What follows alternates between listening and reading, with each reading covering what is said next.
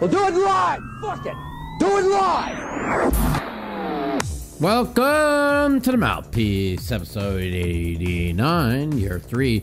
Today we're going to talk about, well, the World Series of Poker, which ended almost a month ago. Sorry I haven't been on. Sports, the NFL, politics. Oh my God, there's so much to talk about. The Mouthpiece is next.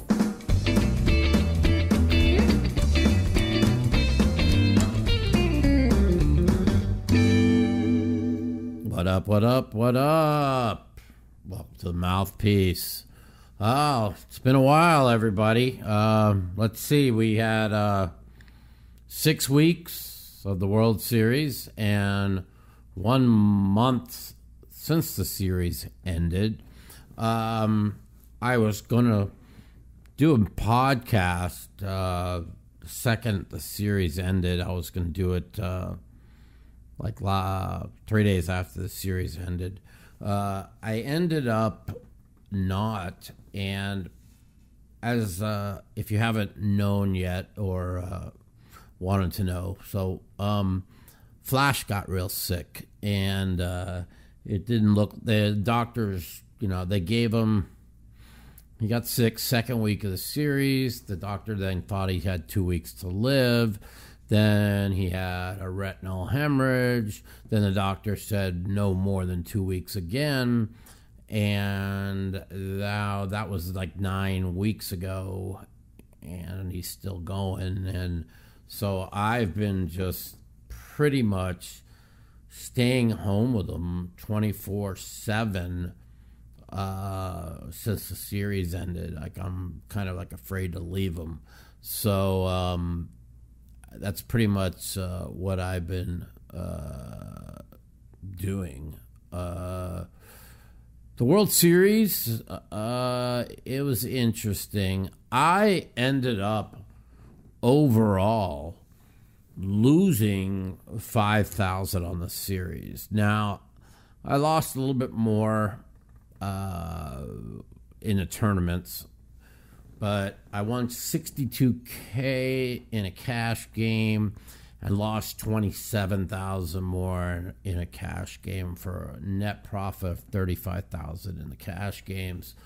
The tournaments, on paper, I probably lost around 83, but the tournaments I had the most of myself in, so I sold 50% in almost all the 10Ks. My two biggest cashes, though, were I made the final table with a 1K flip and go, and I had 90% of myself in the last event, the last 5K for 16K. We'll talk about that event. That was really the one that really got away from me, that really bothers me. We had the fake shooting the Saturday before the series ended, where I got trampled. A lot of people got trampled. That was pretty crazy. My knee, I couldn't even walk after that happened. It was so brutal. And yeah, it wasn't the series I wanted or expected. But I had a lot on my mind. When Flash got sick in week 2, it really got to me. If anybody watched my vlogs, they could see that I was pretty emotionally fucked over it. I'm going to bring Flash on the show here to say kind of goodbye to everybody. I don't know if he's going to make it through the weekend. He's really struggling. But every time I think he's dead in the water, he finds a way to come back to life. Last night was a real bad night. Today, when I woke up earlier, it was a really bad afternoon. But I don't know. Somehow he was not moving much in the room, and he walked right on out, and was eating and drinking. So, the doctor says as long as he's eating and drinking, going to the bathroom, that he'll be okay to, I just don't want him to suffer. He really struggles with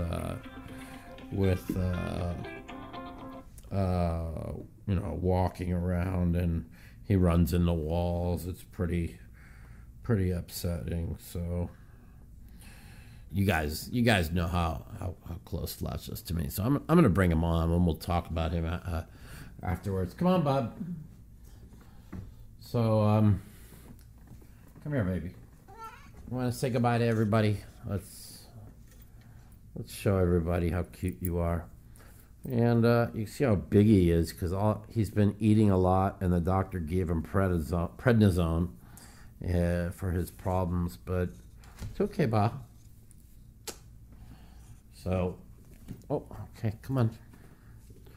So, anybody who follows the podcast know that, he looks good, but I don't know if you could see his right eye. He had a retinal hemorrhage, and it's really bloody. I'm going to let him down. I just wanted you to say goodbye to everybody. Say goodbye to everybody, Baba. Okay. Whoops. There. Let's get him. So, it's so much to talk about. So him getting sick had an effect on me, and I talked about it. Anybody, if you haven't watched the vlogs yet, they're really good. They really show a lot and show all the World Series, all the events that I played, everything I kind of went through. So if you haven't checked them out yet, check out the vlogs here on the channel.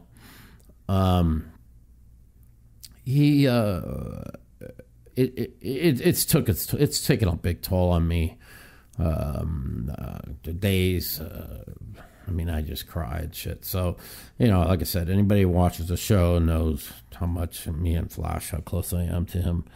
But you look at him, he's on the floor right now, and he's still cleaning the other cat. So the problem he has is he can only really smell like 3 inches in front of his face, about this far. So I have to bring the wet food up to his head. And, when the other cats get right next to him, they get real close. So he just cleans them because they're only a couple inches away. So he basically is blind, and so he can only smell about 3 inches away from him. And he kind of runs into walls because he's blind. But anyways, that's all. I just wanted to give Flash a little bit of love for the show, because I know most people who watch the show really love him. So I wanted to stress on that. So much to talk about. I don't even know where to begin. So the series ended up being a loss for me. I ended up losing, but by the end of the series, I was down 15,000. But I owed somebody like 9,300. I paid him. So I think my overall loss was 5,700, which sucks. I really thought I was going to have a big series. First 3 weeks, I really struggled mentally. I got my meds just were off. Last 3 weeks, I played fantastic. And for all you guys watching, I don't know if you guys saw the main event.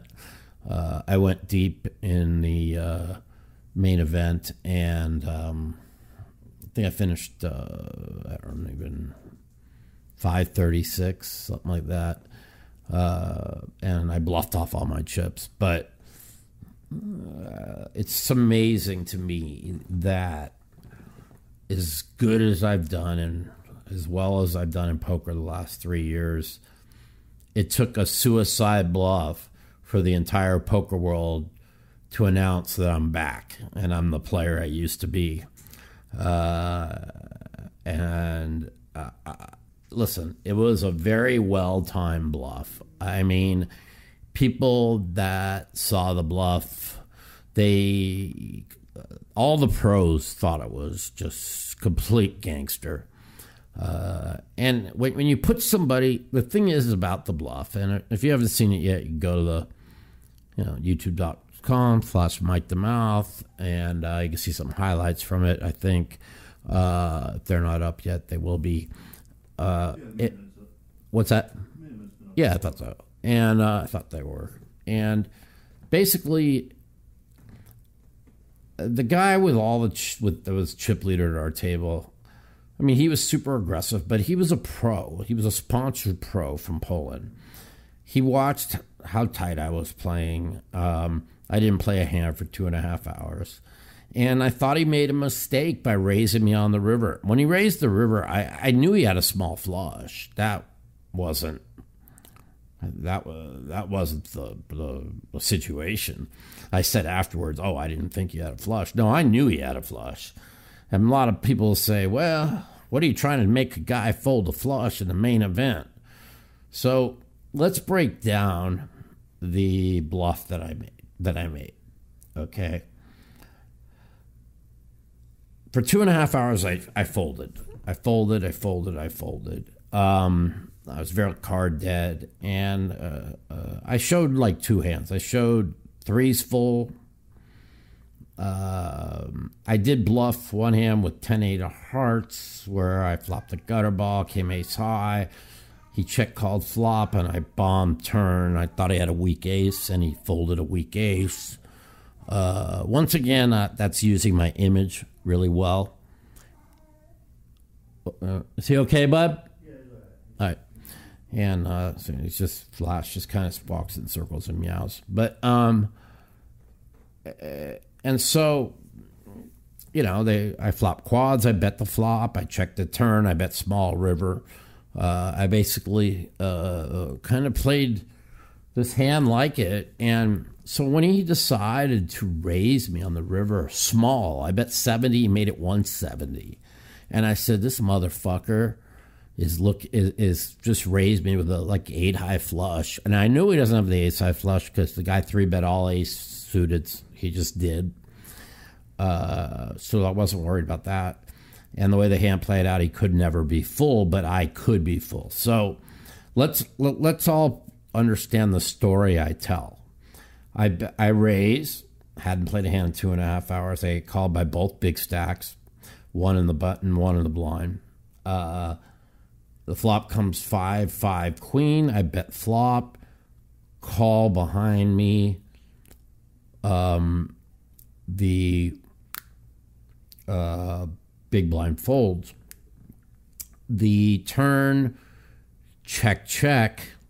The river, king of clubs. I bet small. He raises. Now, I now have 320,000 left, okay, which is 33 big blinds, which is a lot in the main event. And you have to tell yourself this. When he raises, I know he's got a small flush. I decided once he raised that I could rep a monster here with my reputation if I had over 200,000 left. So people will say, well, you just didn't have enough to make the bluff. Well, basically, I'm now going to tell the story of 100K more to call, plus 220 more. Am I really suicide bluffing off my tournament after 4 long days of poker with air? You guys understand what I'm saying? And that's the spot I have to put him in. The Nick Schulmans of the world, Sean Deebs of the world, Nacho Barber of the world, Joao, all the top players just love my bluff. Danny Weissman, so many people came up to me afterwards and was telling me how much they loved it. But I was worried. A lot of it was funny. Like when I went broke, anybody seen the exit interview? I looked kind of out of it, and they're like, "Oh, Mike looks like he's on drugs." No, I was completely in shock that the bluff didn't work. And I was so sure that it was going to work or I wouldn't have executed it. And I took a good minute at least a minute to think this through, maybe more, before I decided to go for it. I was in shock that it didn't work. I mean, I have not pulled the bluff trigger like that in 17 years, probably. Maybe between 15 and 17 years. So, yeah. It is what it is. You could say what you want because it didn't work. If it works, I'm a genius. So I was 99% sure it was going to work, and it didn't work. But like I said, it's amazing how I don't even know how many 20 of the top players, maybe more, came up to me and told me, "Great bluff, insane call." And everybody at the table thought I had it. Everyone. Even the guy Diaz, who made that big fold with 15 to go, he was at my table when they did this. I was talking to him after the tournament. We were both cashing out. He said, "I don't know how he calls there." He goes, "I was 100% sure you had the kings full or queens full or fours full or the nut flush." He goes, I just was so sure." And so, everybody at the table thought I had it, but the guy who called. So, hey, that's the way I went broke in the main. It is what it is. Now we're gonna kind of pivot over. If you haven't seen, my vlogs yet, I've kind of talked about this, so I don't really want to break too much into it, but. The last event, the 5K, I finished 30th. The big pot, after I had tripled up with aces against 2 napkins and 2 spots, I pick up ace-king against kings literally 2 hands later, and I almost got away from it pre-flop. I mean, literally, my instincts screamed, "Get away." I didn't do it. And,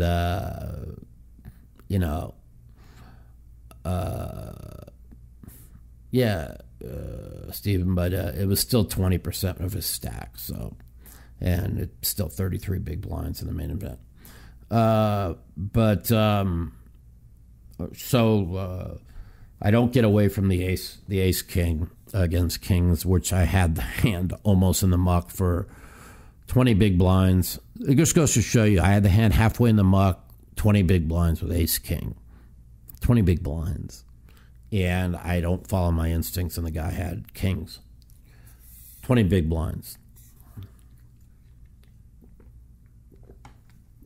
So you tell yourself, in the main event, it was 33 more big blinds. Like, how can I ever be bluffing? But I almost get away. I don't get away. So all those chips I had won were gone in less than 2 hands. And now I was back to like 325. I built it back up to like 545. And this is the key hand. If you haven't seen the vlog yet, whatever, I'll touch on it, and I'll touch on the people who are listening to the show that haven't seen it yet. But guy moves all in at 30,000 big blind. Eric Seidel calls. For 260K, so that's like 7.5 bigs. I then rip it behind Eric with ace king for another 300. Eric calls. Eric says, before he calls, he goes, "Well, I'm in the same spot you were just in when you had the king, ace king, and the guy had the king." So as soon as he says that, I know he's got ace king also. He calls. And we both have ace king, and the other gentleman has ace 7 of spades. So this is, even if between so in the blinds and antes, you have big blind ante, 30, 15 small blind, you have 75,000 antes, 260, which if we and Eric chop this, It's we increased our stack 75, 35 and 40 plus 130 each, so 175. So I'm back over 700, and I'm sitting on 25 bigs in the. And remember, this is a 30-minute kind of turbo where the chip leader has like 40 bigs, 45 bigs. So 25 bigs would be, really good shape in this spot. And the flop comes 7, 8, 9. I'm sorry, 8, 9, 10. 3 clubs. I got the ace of clubs. I mean, just an amazing spot to be in. Club comes on the turn. I'm now sitting on 1.4 million, and it's game on. I mean, now I'm sitting at 1.4 because I get all of Eric's chips. Also at 30K big blinds, so that would be close to 50 big blinds, and I'd be one of the chip leaders. If me and Eric chop it, I'm at 7. Make a long story short, it comes an offsuit jack on the river, and the ace-7 beats me and Eric. It cripples me. I'm not able to overcome it. I blind down to 220, and then I move in with ace-3 of diamonds, and the small blind, who had over $1 million in chips, called with ace-8 of hearts. And it was not an easy call for him. It was still, I had 220 at 30 big. So it was a little over 7.2 bigs out of position. It was a tough spot for him. It wasn't like it was a snap. He did not snap call. He just happened to have 1.2 million, and he had ace-8 of hearts, and I went broke. So real disappointment, 30 on the last event. God, you just need to have something go right there towards the end, and it just didn't. So that was my series. You check out all the vlogs on the YouTube channel here. They're pretty good. I basically discuss everything that World Series intended. So we end the World Series. I come back, and we'll get to the 52 social in Texas here in a minute.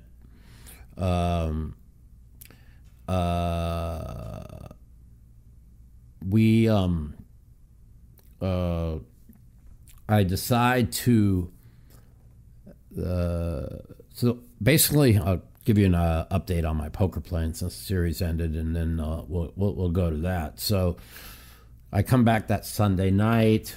My best friend comes over to see Flash. I really didn't think he was going to make it very much longer. Well, look, here he comes. I don't know how he does it. He's just like the Energizer Bunny. I'll bring him up to say hi to you guys before the show's over. And he came over. I jumped in a poker game online, got stuck like 16K, then got even. And that was one day I played. I played one other day, and I won like 37,000. So I've played one day of poker since I played last night, won 2,000. So played 2 days of poker since the series ended, and I'm up like 40. Take away the 15 I won. I lost the series. Take away 2.5 months of bills that I have, and the bottom line is I'm fucking dead even bankroll wise since day one of the series. So that's the way I look at it. Things could be worse financially for sure. They could be better. Can't complain. Things are well. So that's what's going on there now. Let's, a lot of people commenting if I'm still going to Austin, connected with 52 Social. I was in the middle. We were supposed to close the deal the second the series ended. And they insisted I come out and right away to Austin, and I refused to. And I insisted I want to wait till Flash passes away. There's like no way I was going to leave him. And I was getting all this pressure to close the deal. I mean, and finish the paperwork and stuff. And I got pissed. I got really, really pissed. I'm like, you're just going to have to wait till like the 1st of September. I'm not leaving Flash, and I'm not, I just, the series ended. I was exhausted. And they gave me an ultimatum a week ago Sunday. So that was 5 days ago. I got so mad. I said, "Go fuck yourself." I said, "If you don't want to wait, then if you don't want to wait for a couple more weeks to I've been with my cat for 21 years almost. I mean, there's just like zero chance I was just gonna walk away and worry about fucking closing the deal on this." So as of right now, I'm still interested, and hopefully something works out. But if it doesn't, I really don't care. I mean, I did care. I took it personal that they didn't want to wait till something so close to me is not around. So I'm not saying the deal is completely dead. I don't know what's going to go on. I'm hoping, something can be salvaged, but we'll talk about what I'm going to do with Texas after Flash is gone. So it's just where I sit right now. People could say whatever they want. I don't care. He's just the most important thing to me right now. So that's what's going on there with Texas. I don't have really anything bad to say right now or anything good. I just was very upset by being pushed with an ultimatum to get something done, and I wasn't going to do it. So that's what's happening there. Now, some more in poker news, and again, this is not for sure, but a lot of things going on. Me and Phil Hellmuth Phil Hellmuth, Maury, Ben Lamb, the four of us are filming a segment for Golf Digest. Me and Phil are going to be on the cover with Maury and Ben Lamb. All four of us, we're expecting. Golf Digest, I guess, is the biggest golf magazine in the world. I don't golf, as you guys know. I can't even fucking walk barely, let alone golf. But because, they want to see us gambling and betting. So basically, I'm going to be driving the golf cart, which should be fun, and I'm going to be making bets with Ben Lamb, Maury, and Phil, and probably there'll be $1,000 bets per hole, I presume, and there's going to be a lot of videoing, a lot of writing about what we're doing. Can we shoot it? I'm sorry? Can we shoot it for the YouTube channel? I think you can. I don't think it's a video. I think it's a... basically, they're going to cover what we're doing and the bets we make and kind of how the poker world gambles on golf, really. That's cool. We shoot it, right? I think so, yeah. Okay. I think you'll be fine to shoot it. But... you're going to probably have to walk the course unless you can get you golf, don't you? Yeah, maybe you'll, get a cart or something. Whatever. Maybe you get an extra cart. Yeah, so we're doing that August 22nd. So August 22nd, we're shooting this big thing at Shadow Creek. I guess it's one of the nicest golf courses in the world. I mean, Phil likes to brag about all the top celebrities that go there, and so... what do I know? It's going to be hot as fuck at 2 p.m. on August 22nd. So now we got August 22nd. Again, now this is I'm going to have to leave Flash if he makes it that long. So here's the where I sit. If Flash is still around on August 22nd, which would be what, 2 weeks? Yeah. What's today? Yeah. It's 20 days from now. What's 10 days from now. 10 days from now. Then after we film this, I'm going to stay home. Now I've made arrangements to film live at the bike with Phil on the 24th and 25th, 100, 200, no limit. And it's pretty big for me, so I'll probably play for half. I just don't want to lose 40 or 50,000. I just don't like losing money. And the game's going to play big because we have a lot of players in the game that play big. So the game's going to play big. And so what's going on for me is if Flash passes in the next 10 days, I will then be going down to LA, and I'm going to play at the Bicycle Club, the WPT.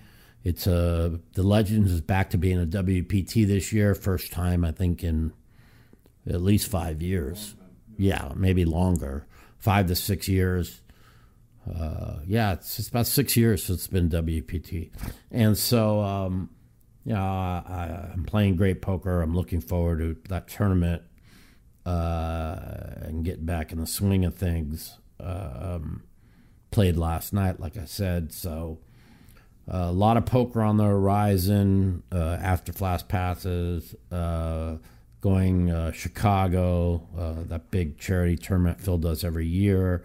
Then we're going to play some real juicy home games there. And so that's going to be in the end of September. So that's what's going on with me. As far as the world, as you know, so many crazy things. And going on in the world. We could touch on the politics a little bit, but we'll touch on that after. Let's see. Sports world, football starts in a month. Me and Phil will be announcing our preseason picks, over-unders. Every year, Phil bets, and I bet like last year with him 5K in each one. We went 3-0-1 last year.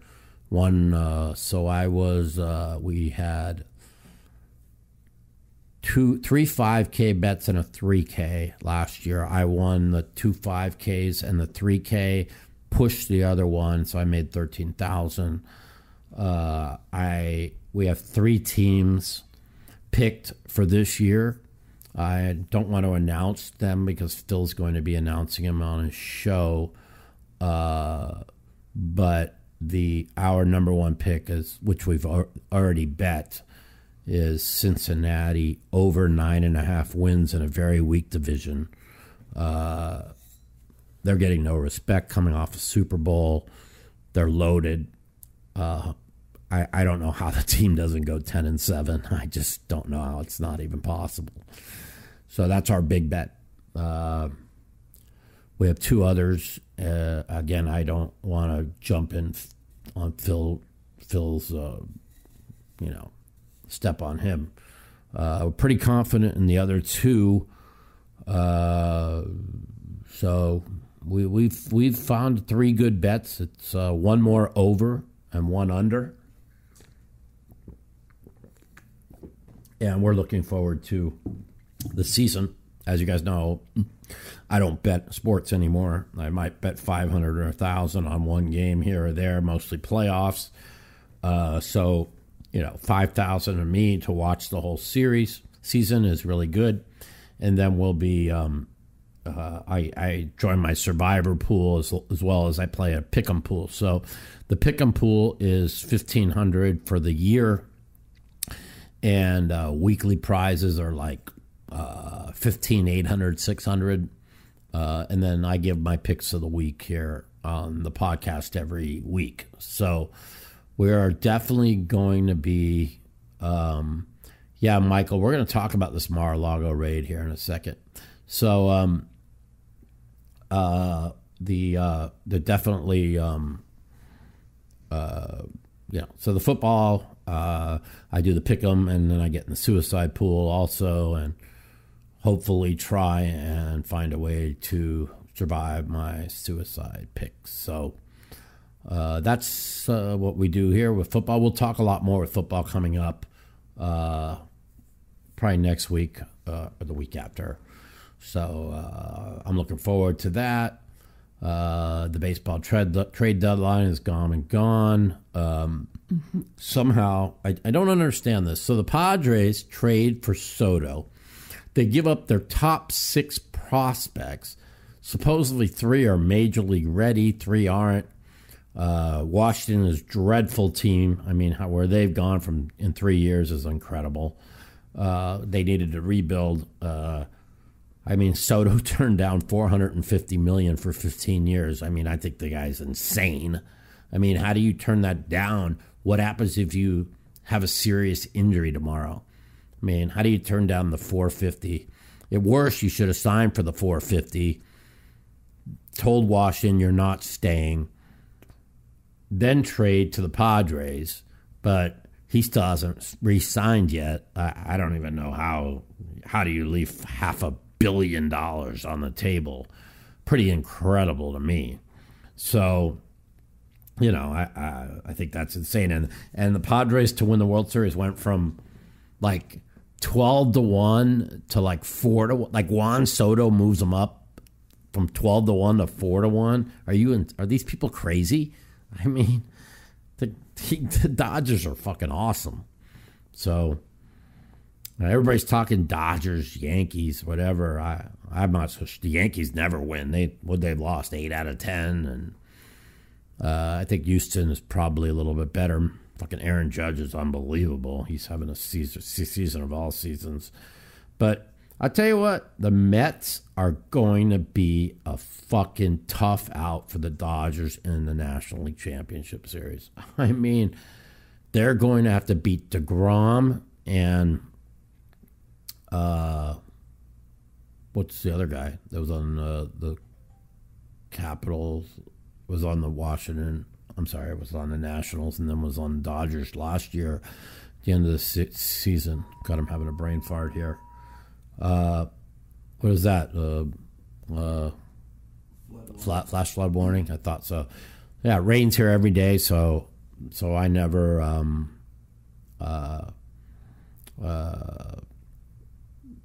I've been in a lot of pain also. My knee, I can barely walk. My foot, whenever it rains, I'm in horrible pain. So, that's what's going on with that. We're going to touch on the whole entire thing going on with the Mar-a-Lago raid. And we now have officially a flash flood warning. Let's read it. National Weather Service has issued a flash flood warning in effect for the area until 6 p.m.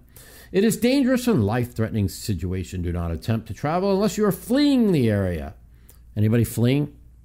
Subject to flooding or under evacuation order. Okay, there we go. We're done with the flash flood warning.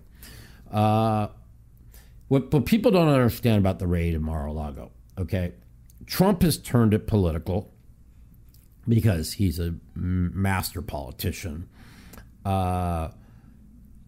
We don't know what's going on yet, so I can't touch on it.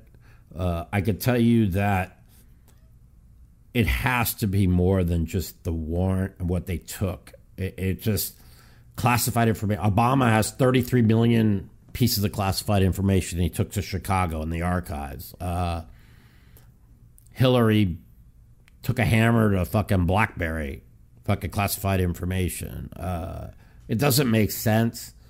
Why would they need to thoroughly go through over? It's really hard to touch on. See, like, people that don't understand is you can look at Crossfire Hurricane. You can look at if you don't know what that is, you can look at how they went after Trump with fake FBI warrants and Carter Page fake warrants. There's so many things the FBI has done to try and take Trump out the last 6 years. that it's kind of like the boy who cried wolf, right? You come after them, they have nothing. Russia, all was a lie, all made up. The fake Steele dossier made up by, was proven the Hillary Clinton Foundation paid for it. So you have all these things that come after Trump. I mean, lie. Now you come after him, and well, is it a lie or is it more political? 19 of his 20 backed opponents won the primaries. They came after on Monday. His opponents went 4-0 on Tuesday. He was 15-1. They saw his political power becoming very strong again. If this is political, which I believe it's mostly political, again, I don't know. I don't want to really comment. Scherzer, yeah, Max Scherzer. So going through Max Scherzer and DeGrom is going to be very tough for the Dodgers. It's easy to say he's a criminal. Like, you guys want to say, again, I'm a big backer of Trump's policies. I think he's a buffoon and an idiot, personally. But he did a lot. I mean, he was 100 times better than what we have now. It's like not even close. And all they do is come after him. He's the most vetted person. Remember this, the most vetted person in the entire planet. He's been in the public eye since the 80s. They had nothing on him. And when they didn't come after him until he ran for president, in 6 years, they could find nothing on him. Now he's rising to power again, and they do this. This looks like a political hit job, and the DOJ really put themselves in a very tough spot unless they release the affidavit. And they don't plan on releasing that affidavit, from what I've been hearing, because they just can't. The only way the DOJ can wiggle their way out of this politically is by releasing the affidavit. So he didn't take any documents, was subpoenaed, and didn't return them all. Okay, they could come there and pick them up. It was in a locked room at his fucking house. The one thing that does upset me are the people like Brandon Wong here that has complete Trump derangement syndrome. To think, anybody who thinks that Trump had nuclear fucking secret documents in his basement or his room at Mar-a-Lago and was going to sell them to the Russians. I mean, this is what they're saying. You turn on the fucking liberal media. They're saying Trump had nuclear secrets and was going to sell them to our adversaries. The guy's got thousands of hotels around the world. The guy's got infinite money. It's just almost, you have to really be mentally ill to even think like these things, you know? So he's not going to be indicted, Brandon. Okay, you could get anybody that thinks that Trump is going to jail or going to be indicted can bet me up to $50,000, and they have to know me. They could direct message me, okay, and we could put the money in a where you hold it. It's in escrow. So yeah, we put the money in escrow if you want. So he's not going to jail. He's not being indicted. It's purely political. If he is indicted, they're just going to. They better have the goods on him, because the country is being torn apart. It's pretty unbelievable. Again, 19-1 his candidates in the primaries. If you guys don't think that it's political, you're crazy. So let's tell you what we're going to do. Let's open up the phone lines.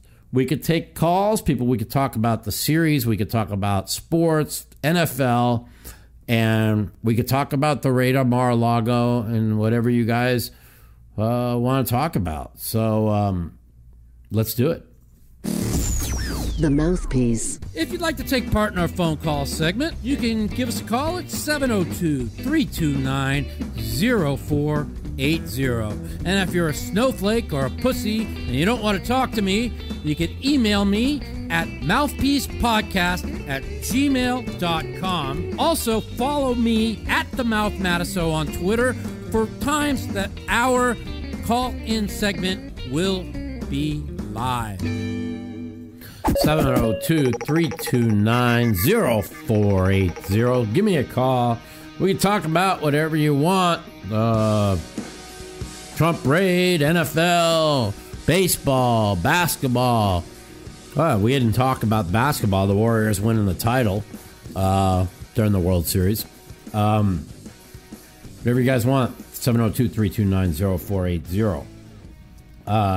So talking with Daniel yesterday when he's like, well, I don't know. We don't know yet, so we're not going to talk about it. But it's all over the media that Trump has nuclear secrets. And I just started laughing. We'll touch on that in a second. Welcome to the Mouthpiece. This is Mike. What? Oh, what's up, Mike? What's up, my man? How you doing? Hey, I have a quick question, man. I'm with my boss over here. We're watching you during work. Okay. Turn down the radio for a second. Oh, whoops. What happened? He's back.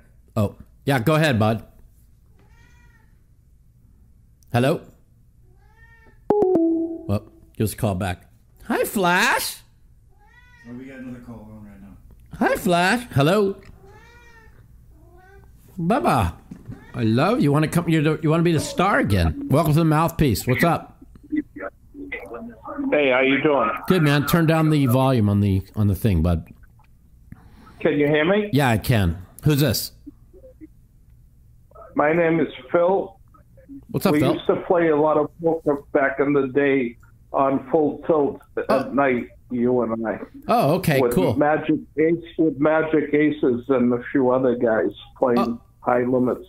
Oh, okay, cool. So I see that you get into these arguments with that Barbara on Twitter. I guess anybody that doesn't agree, He just blocked you. Brett Ritchie, Yeah. whoever doesn't agree with him, right, has lost their way. So you have to agree totally with whatever they say, or you lose your way. He's How completely is that lost. possible? Yeah, he's so uneducated. You know what? We could touch on that too. He literally said in one of his tweets yesterday, when has the government ever not spent money that they said they were going to spend? Wasteful spending. Wasted spending money.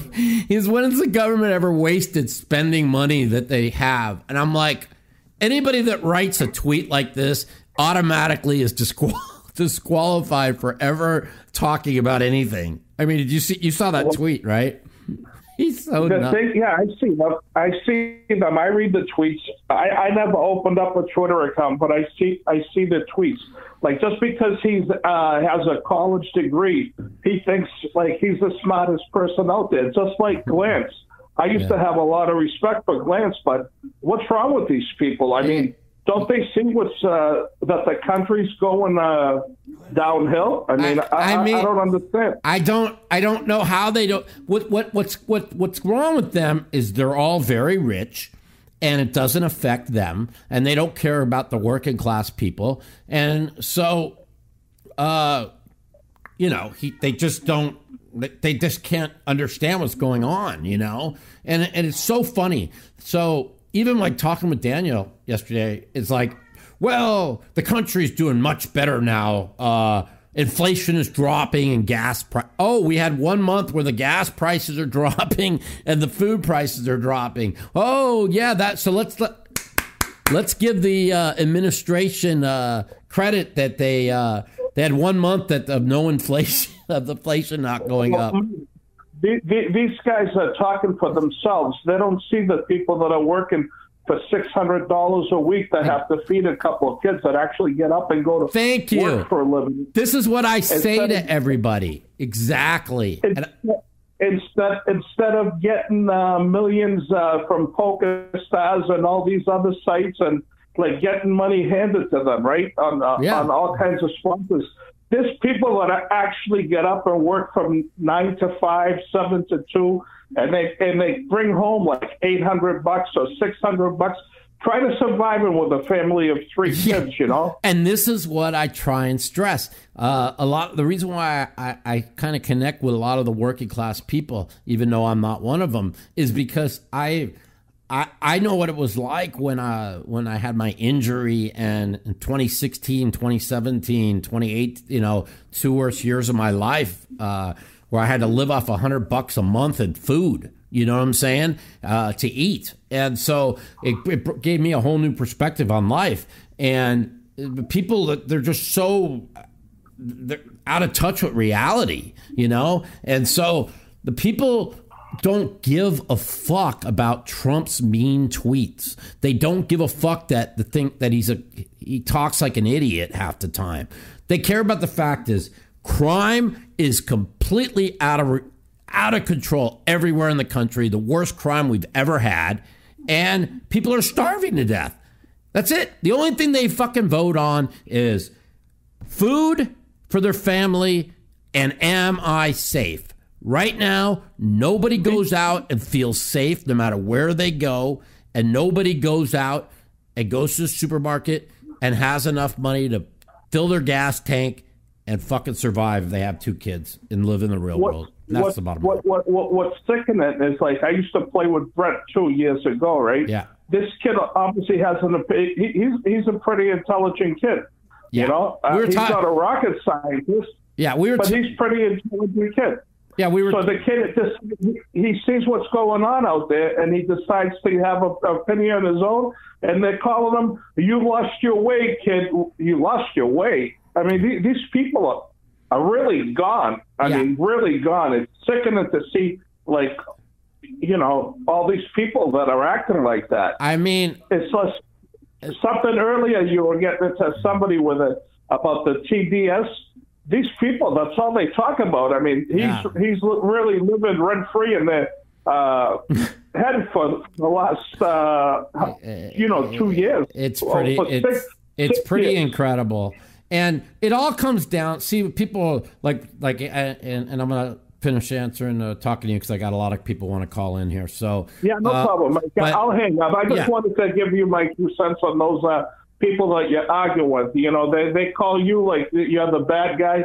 It's just like the other kid, Foxon, that we're talking about him and the vaccines and stuff like that. Meanwhile, he's getting proven more right every single day, him and his wife now, Every conspiracy theory I talked about over the last 2 years it's no longer a conspiracy theory. That's the bottom line. Yeah. So much for the tin hats, right? They're all coming out to be true. Yeah. Hey, Mike, stay healthy and enjoy yourself, and good luck, and keep on saying exactly what you feel. Thank you so much. Nice I appreciate it. You got it. Have a good one. Bye-bye. Yeah. So we were talking about that. I mean, even like again, Daniel, I don't want to talk about our personal conversations, but it's like, he only has classified information and the nuclear secrets, and he can only have them for one reason, because he's going to sell them. Like, how could you be that smart and then even say something like that? Like, Trump's ever going to sell nuclear secrets? Like, what planet are these people on? Talk about conspiracy. I mean, you have to be so wrapped up in Trump derangement syndrome that I don't even know where you have to be to even think something like that. So,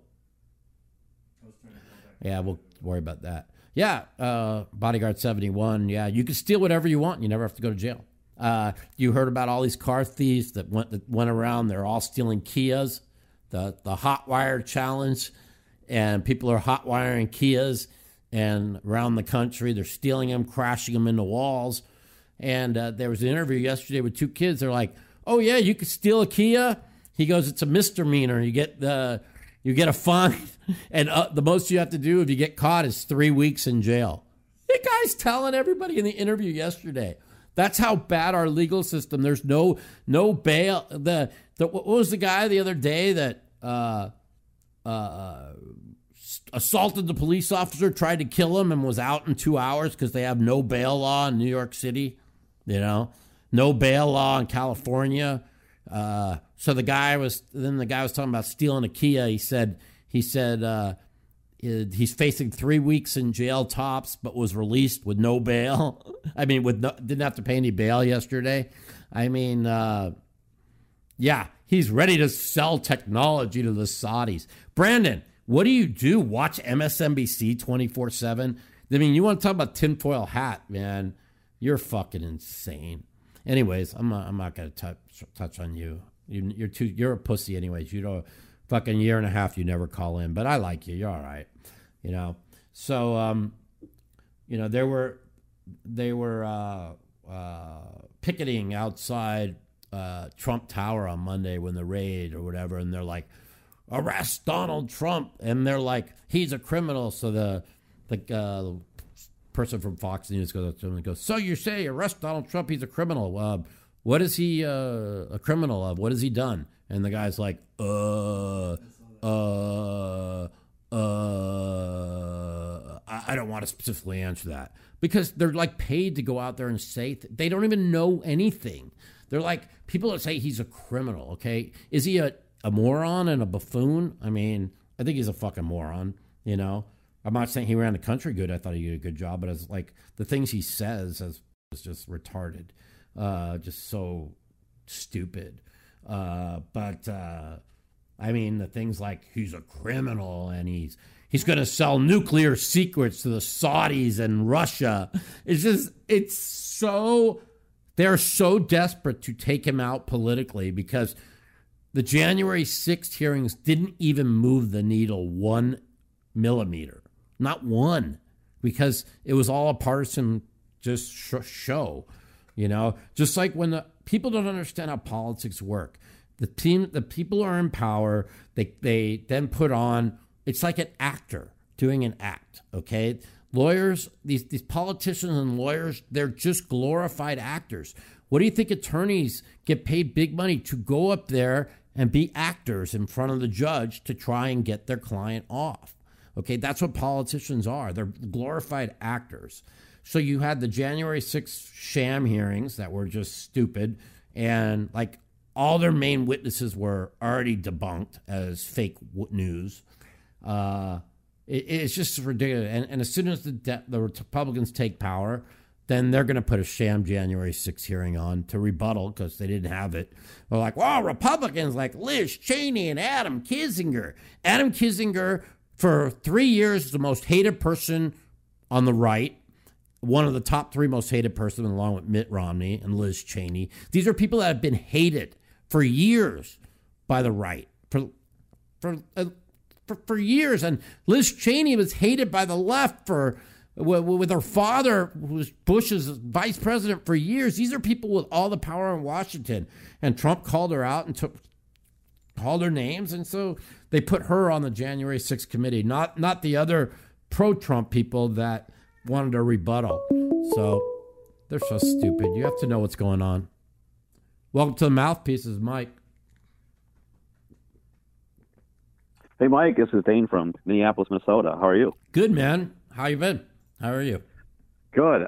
Good. I just want to say I'm going to switch gears a little bit just because I really liked your poker updates during the World Series. Obviously, wish they probably went a little bit better. Yeah. But I appreciate, I play for much lower stakes than you, but I mean, I feel the same emotion after I bust the $80 daily on some, BS hand. It sucks. And, it's just tough when you, keep trying and you're getting your money in good and you have guys that can't play. Yeah. And they're, beating you. Listen, that's the thing. It's poker tournaments are tough, man. I mean, people they go on rushes and then they'll win like a bunch of bracelets and they just think it's easy. Then they go 10 years, they don't win them. I mean, they're not easy. Daniel plays 60, 65 events every year. He hasn't won one since 2012. It's 10 years for a guy that plays almost more events than anybody and has more money than anybody. So they're just not easy. I mean, winning is not easy, and it just sucks, Well, and it's good, and I just appreciate your honesty with how hard it's got to be mentally. Yeah. Yeah, going through what you have, and then you got to wake up every day being like, "Am I going to get fucked again today?" Yeah, well, I'm the opposite. You know, I wake up every day and say, today is my time. You know, and that's what you have to do when you're playing at the World Series. If you wake up, how am I going to get fucked again today? That's negativity. So you're kind of screwed. You got to wake up and say, okay, it's not easy putting whether it's a full day, 2 days behind you and going back and plugging at it again. And so when you think it's going to be your time, I mean, I was positive I was going to make the last 100 minimum of the main event this year, and I was wrong. And I never saw coming what happened. I mean, I drew a terrible table on day 4. I was out of position on the 2 big stacks. I knew I had to make something happen, but I had to be patient, and I felt I was that. And I'm really happy with my bluff. I'm still am. I don't care. The only one not happy with it is Phil. Phil thinks I could fold and still be deep enough to bounce back, but he doesn't understand the table dynamics. If that bluff goes through and he folds, he's sitting on $1 million. I'm sitting on $750, and I get to show the bluff, which puts him absolutely changes the whole dynamics. That's what I wanted to ask, because I don't know if you've ever answered this, and forgive me if you have, but I was going to ask, were you going to show it? Oh, absolutely. You got through. Oh, absolutely. Okay. Yeah. And so, like I said, I was 99% sure it was going to work, or I wouldn't have tried it. You know what I'm saying? I mean, there was just people. If you watch closely, if you really watch the entire clip, how I took my time to execute this, and if you hear Jamie Kerstetter, she talks about it. She goes, "Mike's telling a perfect story here. I don't know if he can call." You know, and right. I mean, that's what people don't understand what poker is. Poker is when you're going to run a big bluff, you must tell a perfect story, okay? And if the story doesn't make sense, you call. If the story makes 100% sense, you can't call. So it's not about what the pot was laying, how much it never is about, well, the pot's laying me 5-1, I got to call. I don't care what the pot's laying you 20-1. If you tell a story where you're 99%, the guy has it. I mean, it ain't easy to tell a story like that when you're on a bluff. You know what I'm saying? So you have to make sure you tell the perfect story. I felt I told the perfect story. And so did 7 of the 8 people that were sitting at the table with me. Right. The only one that didn't think that I told the perfect story is the guy I was up against. And, you know, it is what it is. When he made that small raise on the river, my first instinct was, okay, fold, right? But then I started thinking, man, I'm like, my fucking table presence and was so tight that, and I know he doesn't have the ace high flush, that like I said, what bluffs do I have in my range?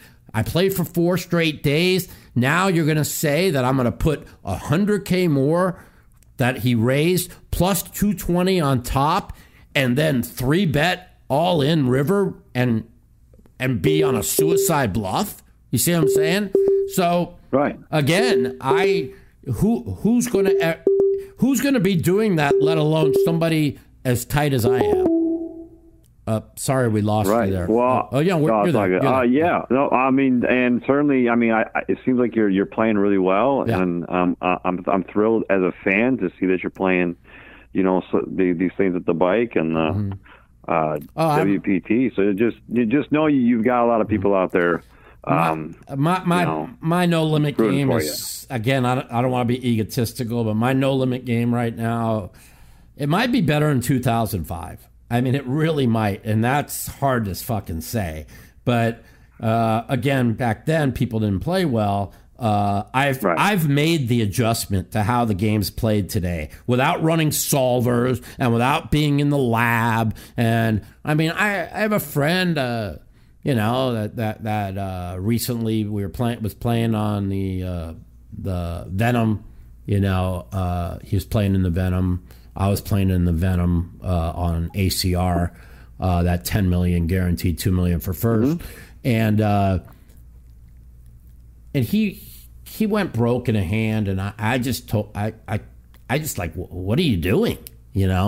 And he's like, yeah, you're right. He goes, I screwed up. And to me, it's like Poker 101. In my book, it's like the guy just never has a bluff in his range there. And yeah, you're right. So it's like, here's a guy, I don't want to name any names, but he studies. He's one of the better players in the world, and he studies real hard. He studies solvers, all shit.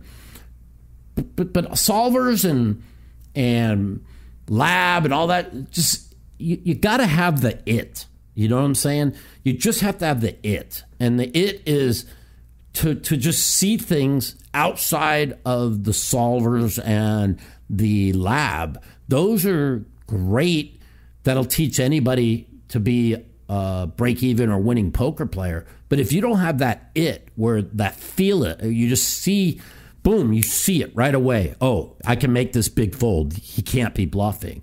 You have to see it. And sometimes your big hand blocks you from seeing it. Do you understand? I'll give you a really good analysis. So in the private game I played in last night, and I was already out of the game, but I was kind of watching it. So a hand comes up where it goes raise. They're playing three-handed. The two tens, they're all my friends I play with. They're all nice, but two tens, three bets it to 700. The other guy four bets it to 2,200, and the tens call. And they were like 42,000. One was 42,000 deep. The other guy was like 60-something thousand deep. So now the flop comes 7-7-5 rainbow. The tens check. The four better checks, okay? Now the turn card comes a 10. The 10 now bets 1,500 into the 4,500, which is perfect sizing. But there's two diamonds on the board too, and the other guy who has ace queen of diamonds calls. Now the river card comes a deuce of diamonds. Now the tens, because I love the tens bet here. The tens bets 10,000 into 7,500. And at this point, this is what I'm talking about, where you have to see it, right? What does the guy four bet with? Because we don't know he's got ace queen of diamonds, right? What does he four bet with? Check the flop and then call the turn with. Probably looks like he has ace king, ace queen of diamonds. So the guy with the tens goes for the over bet, 10,000 river. And the guy with the ace queen of diamonds who hit running diamonds, and he then does something absolute treacherously, raises them to 27,000, and the other guy re-raises all in for another 13 more, and he calls. Yeah. I don't care if it's three-handed, okay? When you're that deep and the guy overbets river, he's never calling when you raise the river. What do you think he's calling with? You see what I'm trying to say? So it should have been just a call, and he loses 10K river and 16K in the pot. Instead, he loses like 43,000. You see what I'm trying to say? And this it's is like it's like one of those sayings like what worse is going, like you're not getting called that worse there when you raise. Correct. What's calling you worse? You can't be bluffing the river when the guy bets 10,000. There's just the guy has no bluffs in his range, so he makes a catastrophic raise, which is horrible. And then how do you call the 12,000 more? There's just the guy's just full 100 out of 100 times, especially if you're sitting with ace queen of diamonds. And that is basically, what is that? That's basically the same hand that I played in the main event. That's why I brought this hand up. It's basically the same hand, right? What hand is he raising me the river that I'm 3-betting all in for my tournament life? I can't be bluffing. See? Right. So that's why I told the perfect story. And that's why all the top poker players patted me on the back afterwards for doing that, because they hadn't seen me pull that trigger in 17 years, and now they know. Now everybody's afraid of me. Now it's not tight Mike anymore, right? It's right. like Mouth is back, baby. Let's go. Is Mike pulling that trigger? Is Mike bluffing me here? You see what I'm saying? And yeah, I love it. And that's the difference. And I told the story from the last night game because it's basically the exact same story. See what I'm saying? Except it's a cash game where, neither one. I just don't got bluffs in my range. It's just, I did. It's like Sean Deeb said. He goes, Mike, you're bluffing there 0 out of 1,000,000 times. And you know what I said to him? I said, yeah, but I'm bluffing 1 out of 1,000,001. Yeah. And you already know. It was an awesome play, and obviously, No, I'm good. When it goes through, it's awesome. But we're looking forward to seeing your game. I played 5 no limit tournaments at the World Series this year. I cashed 4 and final tabled 1. I know how good I am in no limit hold'em. I just forgot how good I was at no limit hold'em. Do you think next year you might play more? Well, I told myself going into the series I was going to play more no limit because I was playing so good in no limit hold'em. My game had been so good, and I know how good I've done playing in the cash. And I didn't follow my instincts because I love playing those mixed games. I'm so good at the mix, so good at the Omaha 8 games and stuff. But yeah, I'm definitely going to play more no limits. You got to remember, the no limit hold'em takes so much out of you. You can't make a mistake. So when you play, let's just say I play 2 days of a limit, whether it's horse, Omaha 8, stud 8, or whatever. When you're playing limit, you can listen to your fucking music. You could fucking watch. You could watch the baseball. You could watch the NBA finals. You look at your hand, you fold. You look at your hand, you fold. It's limit. You got to play tight. You know what I'm saying? No limit. You got to see who's attacking your blinds. You got to see who's 3-betting you. You got to see how they're doing it. The way they 3-bet you. What did their hand motion do? You have to see all that. And when you do that in no limit, and you do that every day for 6 weeks, and you're older like me on all the medications that I'm on, it ain't fucking easy.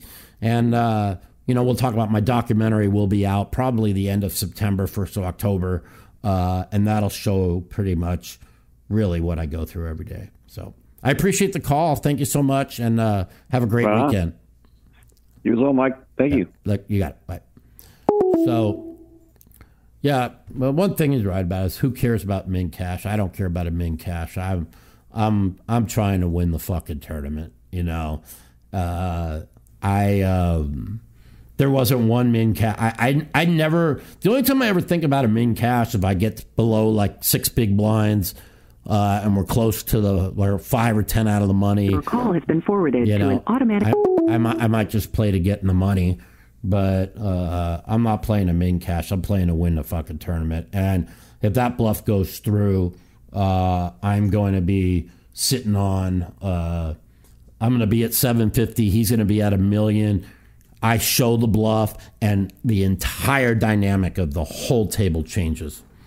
So I'm happy with it. I've never once not been happy with it. So I'm gonna stick with it, and I'm just going to say, yeah, I could have gone deep without that risk, but the table was so bad, and I was so card dead. I didn't see me making it through. Anyways, welcome to the Mouthpieces, Mike. What up? Hey, Mike, it's Donnie from Colorado. How you doing? What's up, my man? How are you? I'm doing well. I just jumped on probably 10 minutes ago, just listening about your bluff and some explanation behind it. I just wanted to give you a round of applause as well. That bluff was fucking picture perfect, man. It was. The sizing. See, does that guy? Realistically, first off, very few players. That's why you're professional and elite. They don't have the balls or the thinking level to even pull that off to begin with. Mm-hmm. How often does that guy, your opponent, really think that he's going to win that hand? Exactly. And again, it's if you watch the entire clip, or if you watch the entire what were we on the TV table for 2.5, 3 hours? If you watch the hands that I've turned over and the hands that we were on the secondary table, so you weren't able to really watch them all. But my image was so tight, you know. And again, I didn't play hand for 2.5 hours. I sized it the exact way I sized when I flopped the set. I sized it the exact way I did when I bet the flop, when I flopped quads. I told a perfect story. I just felt, but it's not like you let out on the river with a massive overbet or something that he thought you might have been. Correct. You know, I made the same small bet aspect. Yeah, I made the same small bet I did when I had the quads, when I flopped the quads. So I thought my sizing. See, that's where I tell people where I've adjusted to the new way pokers play is, well, it's always back in the day before people understood bet sizing in 05, I just could just raise. But once everything became about telling a perfect story and the sizings, this is where people don't like how Phil Hellmuth plays this, because he plays old school and his sizings are bad and his mechanics are bad, but he does so many other great things. And if Phil would just shut the fuck up and just make these adjustments, he'd be just just dominant again back in No Limit. Right. But it's you've got to tell a story that's perfect. Your sizings, whether it's a bluff, whether you have a hand and want to get called, you must size everything based. And this is where people, oh, I got to go to the lab, I got to look at the solver, blah. I don't need to do that. I got that up here in my head. You know what I'm saying? Once you play enough, you know what the right sizing is. You know. Again, it's the whole aspect. I mean, it's the main event. The last 3 hours you've played as solid as I've seen you play in a long time on live, anyways. You had the perfect hand to make that move. Yeah, you knew what he had. Oh, I knew what he had. I said after I went bluff, oh, I didn't know you had a flush, but I knew he had flush. I mean, I just didn't want him. Well, yeah, I mean, I don't know. It's just incredible to me that, and then another thing I wanted to touch on, going hand in hand with the World Series, is I watched all your videos and updates and that, and I mean, is it possible to just? I mean, are you going to run like that next year, or do the tides turn? I know you have no crystal ball, but like. That's frustrating as hell as a spectator. I just don't understand like how the same people just win pot after pot. Like Adam Freeman's won 4 bracelets in 4 years. I mean, he just makes it look. It's just like Brian Hastings now has 6 bracelets. I mean, these are people that. Again, these are good players. These are very good poker players. I'm not knocking them, but they are not me. You know what I'm saying? Like, I should say that sounds egotistical, but right. I feel like no. I know I am much better than them. You know what I'm saying? I'm better. I should say I'm just better. And it just, even Adam, who I have tremendous respect for, and I think is a great poker player, said to me, he goes, I don't know, Mike. He goes, you got to win one next year. He goes, I'm a really good player. He goes, but me having more bracelets than you just doesn't seem right. You know what I'm saying? And it's just true. I agree. And Adam, again, these are my friends too, and I have a lot of respect for both of them. But I mean, just saying, it's like they make it look so easy. You know what I'm saying? It's like I know, and I watch these updates, and I can just tell by your demeanor most of the time when you turn the camera back on. I'm like, what the fuck, man? Like, and I know it. I know the same song and dance. It's going to be, your 73%, your 82% going into the river or more, and it's all these different percentages. And I'm like, and I know the game. I've been playing a long time myself, and I'm just like, why? How's this happen? How does this happen every tournament? Is that just the nature of the beast? It's one thing. It's one thing is how it happens. It's another thing when you see my documentary come out in a few months is how people will be able to understand what I deal with every day just to get up and get myself in a shower and get myself down there to ride on my scooter to fucking compete against the best in the world.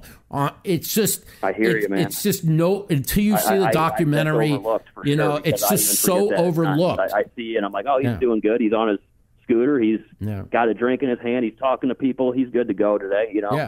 And we all forget what. Yeah, you're right. You're totally. They right. all forget that 4 hours in the day 2 or 3 hours in the day 2. Like all of a sudden I'm in horrific pain and I can't even move. Or we were late on day 3 of. I'm sorry, that was. Hold on, what was that one? That was late on. Late on day 3 of the main, or on dinner break of the main, and I'm laying on the floor. First, I'm getting a massage trying to get my hip out of pain. Then I'm laying on the floor and she's stretching me and I'm screaming in pain. And then I have to come back and play perfect poker. I mean, it's just, again, I don't make any excuses because I try my best. And if you watch all my videos, you see when I admit when I make a mistake. You know what I'm saying? I always admit when I make a mistake. So, what is that noise? One more thing, I just want to be able to get this question because I'm curious of what today's landscape looks like. I play online still in some local games and that, but I'm curious, is most of your income, like I know the World Series is important to you, but I mean, is most of your income these days coming from cash or has it always? Or it's all. I'll just let it in on this, okay? And this is where all the haters can hate, okay? I am pretty much 100% out of debt. I've never invested a quarter into anything until I finally put money into Bitcoin. The second I put it in Bitcoin, it tanked. And my bills are between $65,000 and $10,000 a month, and I've never had any other income than poker. So, but I mean, you're primarily cash games. Oh yeah, days? I play cash, and mostly I'm very fortunate. I got in a really nice game that I've done well in online since COVID. But before that, it was mostly the 2-4, 3-600 mix. I've been basically since about 2006 when I thought that No Limit Hold'em got so much tougher, playing big mixed game cash. Now I realize, like I said, it took me till the COVID to realize, wow, I forgot that I was like top 5, top 3 fucking No Limit Hold'em player in the world in 05. I'm like, I'm pretty fucking good, And and now once you see, people don't understand that Russ Hamilton, he stole all that money from me at Ultimate Bet, and it took away the ability to pull the trigger for years. And now that I'm able to pull that trigger again, and I've got my confidence back, and my ability to read is still unbelievable. I love my No Limit game. Now, am I here? I ask myself, am I capable with the meds that I'm on and what I go through physically to possibly go 8 days, 9 days in the main event and win it? You know what I'm saying? And going into day 4, after I had so much pain late in day 3, and I had only had pain 2 days during the series, was I going to be able to go 4, 5, 6, 7? I called the person who runs the World Series, Jack Effel, and said, can you get me one of the 10K chairs or a dealer's chairs? Because I don't think I can make it sitting in these shitty chairs another 4 days. And they did get me a chair, which was really nice of them. Because, they know that the farther I go, the better it is for, television and for the World Series. So, it sucks, but I have cashed the main event 3 years in a row, and I now am sitting at 8 World Series main event cash, and the record is 9.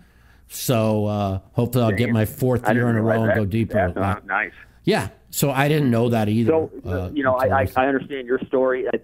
Today, like when I started playing back in the early 2000s, everybody was going to different areas around the country playing circuit tournaments and stuff. Is that still? I mean, I know the high rollers will chase big tournaments around the globe. Are people still doing that? They are, and I'm not the person that I don't have the just to get, like I said, get out of the house, get dressed, and get myself ready to play is tough enough. I just can't go around the tournament circuits. It's just I hear you. You have to understand, when I fly on an airplane, right? When I fly on an airplane because of my spinal cord injury, the pressurization and the depressurization, it's kind of like becomes like when it rains. So when it rains, the barometric pressure drops, right? And I'm in terrible pain because the pressure drops, and it whatever it does inflames on where the injury is on my spinal cord, presses against a nerve, shoots some pain down my leg into my foot. Well, that's the same thing when I fly on an airplane. You get pressure; they pressurize the cabin, and what happens when you're landing? You get depressurization, right? And so then when I get off the plane, I'm in terrible pain for 24 to 48 hours, and this is why I don't travel very much. So, yeah, I hear you. Yeah. Well, I know I can hear callers we gotta go. and all that, man. Thanks for calling. I appreciate great talking. it. You my too. last question is: are you still moving to Texas, or are you staying in Vegas? I don't know. I talked about it earlier. I'm hoping Texas. I have to wait to see what happens with my cat, and hopefully he lives another year. But I'm not going to leave for Texas until I know what's going on with Flash. You know, I don't think he was going to make it through the weekend. Be honest with you.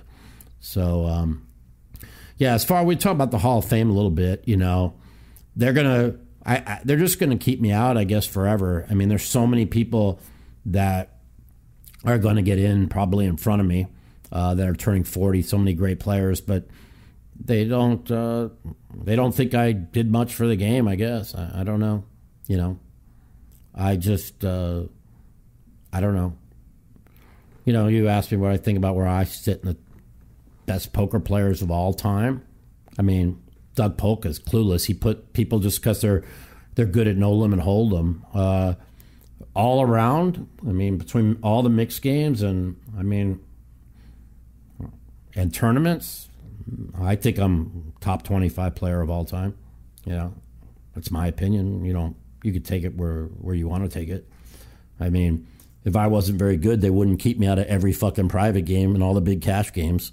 You know, if I wasn't very good, they wouldn't sit there and the games never start when I get there. We have to wait for a sucker. I think I'm pretty fucking good. So I got my confidence back. I mean, I don't want to sound fucking egotistical, but I think I'm pretty fucking good. So anyways, I don't know what the fuck is going on. There's a new feature on here where it's letting us, when somebody else calls in and you're on the line, it's like, do you want to accept this call? And it's counting down? No, it's ringing to let us know there's another call coming in, but it's telling me that we either need to end it or put them on hold and answer the other call. Have you figured out how the feature works yet? It's the first time I've seen it. So okay, so I knew something was going on with the... So what do we want to do? Limit our phone calls to where that phone starts beeping? I got to see if I can turn it off. All right. 702-329-0480. If you want, give us a call. We've been on for an hour and a half already. Wow, time flies when you're having fun. Somebody's on. Hey, welcome to the Mouthpiece. It's Mike. Hello. Whoops. Yeah. Poker Lemon, you don't know what you're talking about, so I'm not going to touch on that.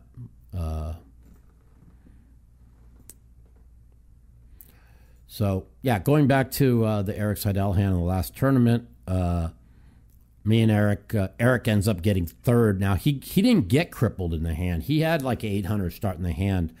So he still had 590 after the hand. He ends up getting third for $250,000. So that's the difference between one card. Welcome. All right. It won't let you answer it? It what? Hey, welcome to the Mouthpiece. Is Mike. Mike. What's up? Hey, is this the recording or am I talking to Mike? This is Mike. What's up, bud? Hey, buddy.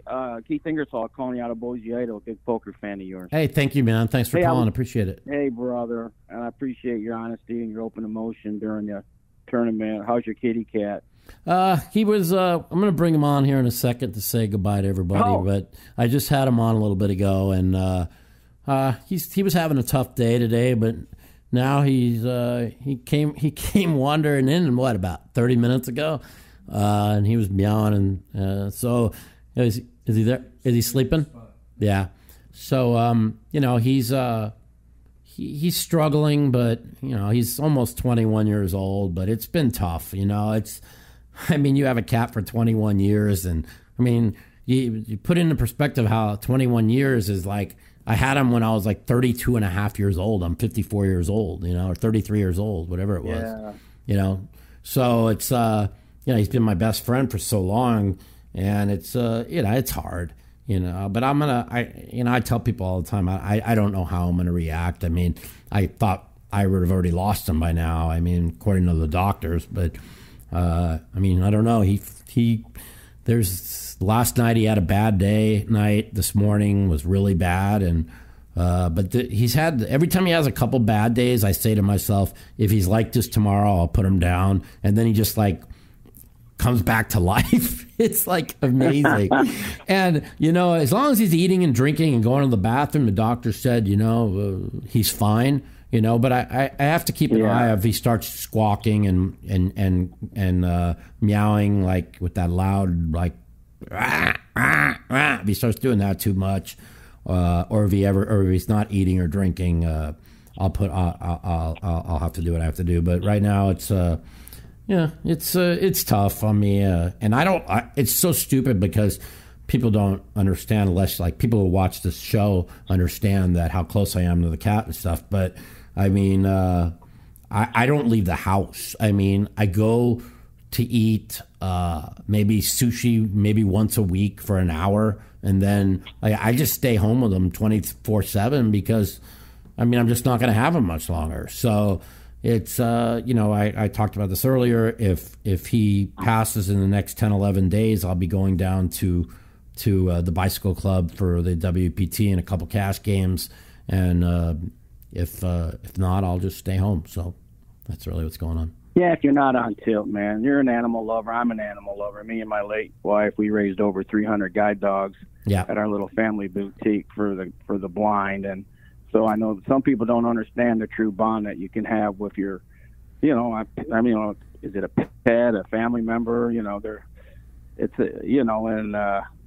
So yeah, I seen you crying there a few times. I was like, guy's got a heart. I've been impressed with your story, brother. You've been honest and your ups and downs, and you're not a phony. You just tell it like it is. Yeah. I appreciate that. You got it. Hey, I'm writing a book on fame and fortune. I worked at Caesar's Palace for 10 years.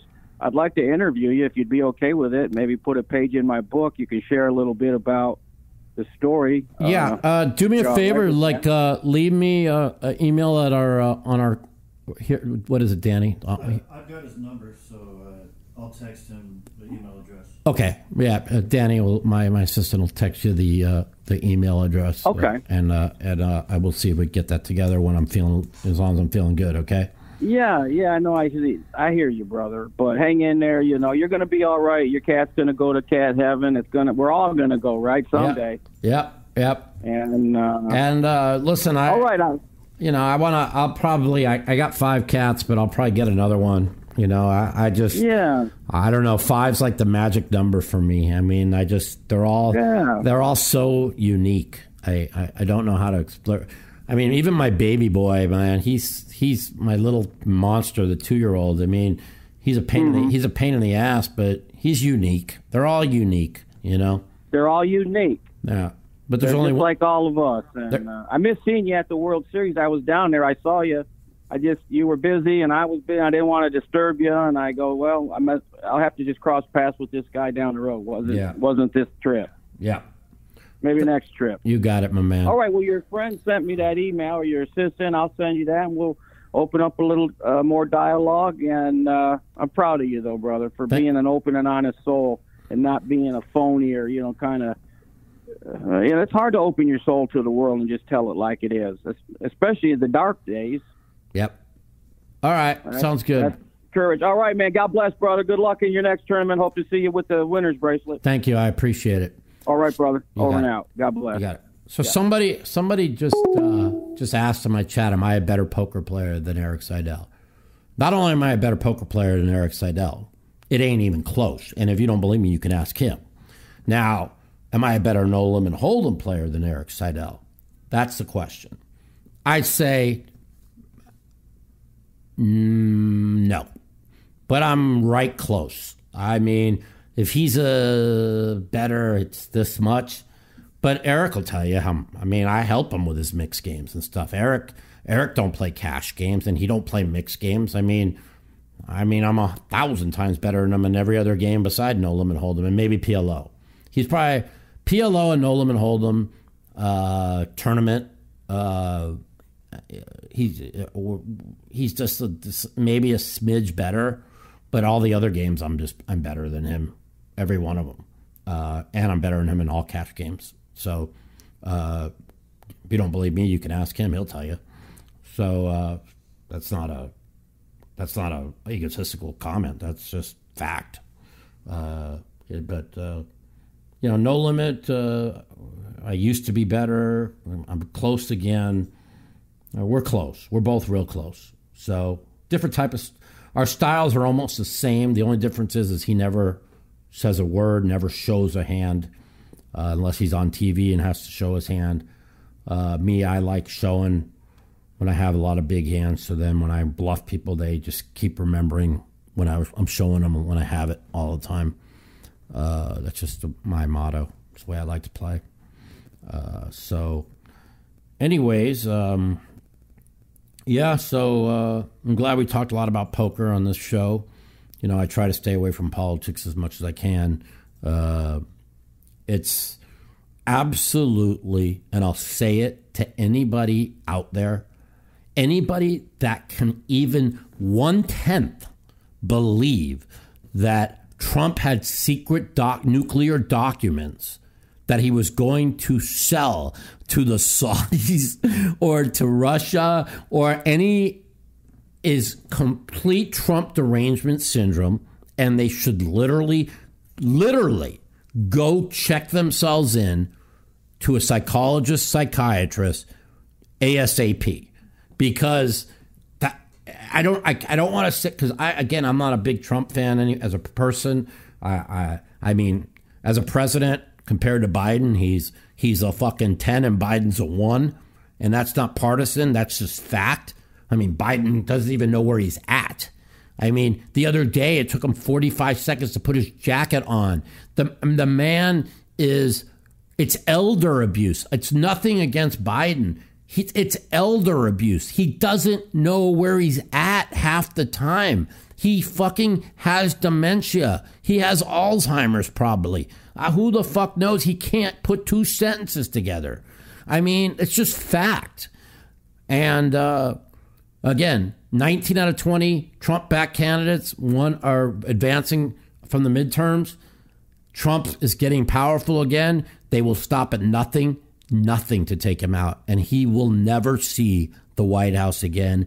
They will first they released COVID on the world to take him out. Now they release this fucking raid on the world to take him out, and if these two don't work, they'll probably kill him. I mean, I just know they'll never let him see power again, and I don't know why he just doesn't let Ron DeSantis have the helm, and then the Republicans win 60 seats in the Senate, 100 seats in the House, and DeSantis is able to move the country fucking in the right direction, because DeSantis is Trump without the baggage. That's the bottom line. He's Trump without the baggage.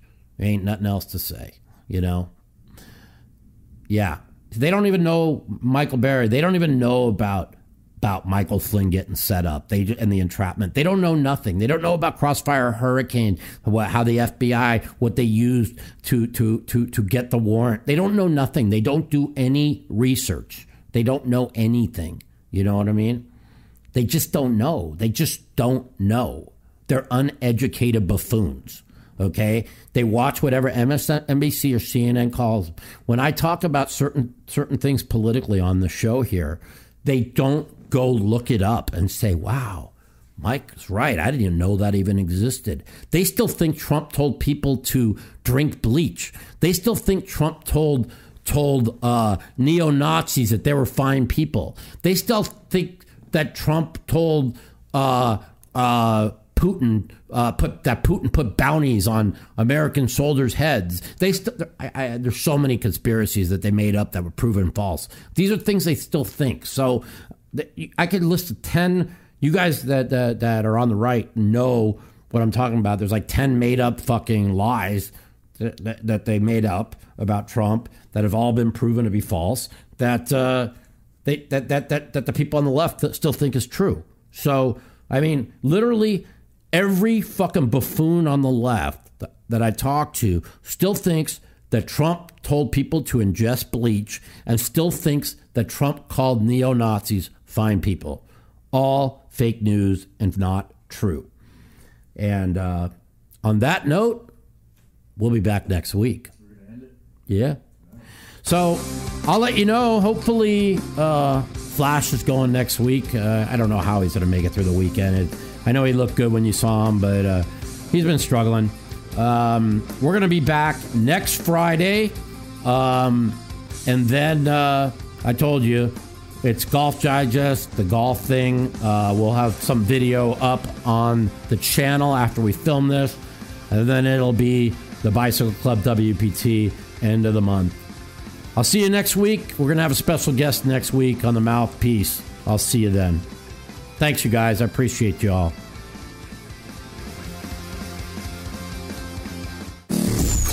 The Mouthpiece.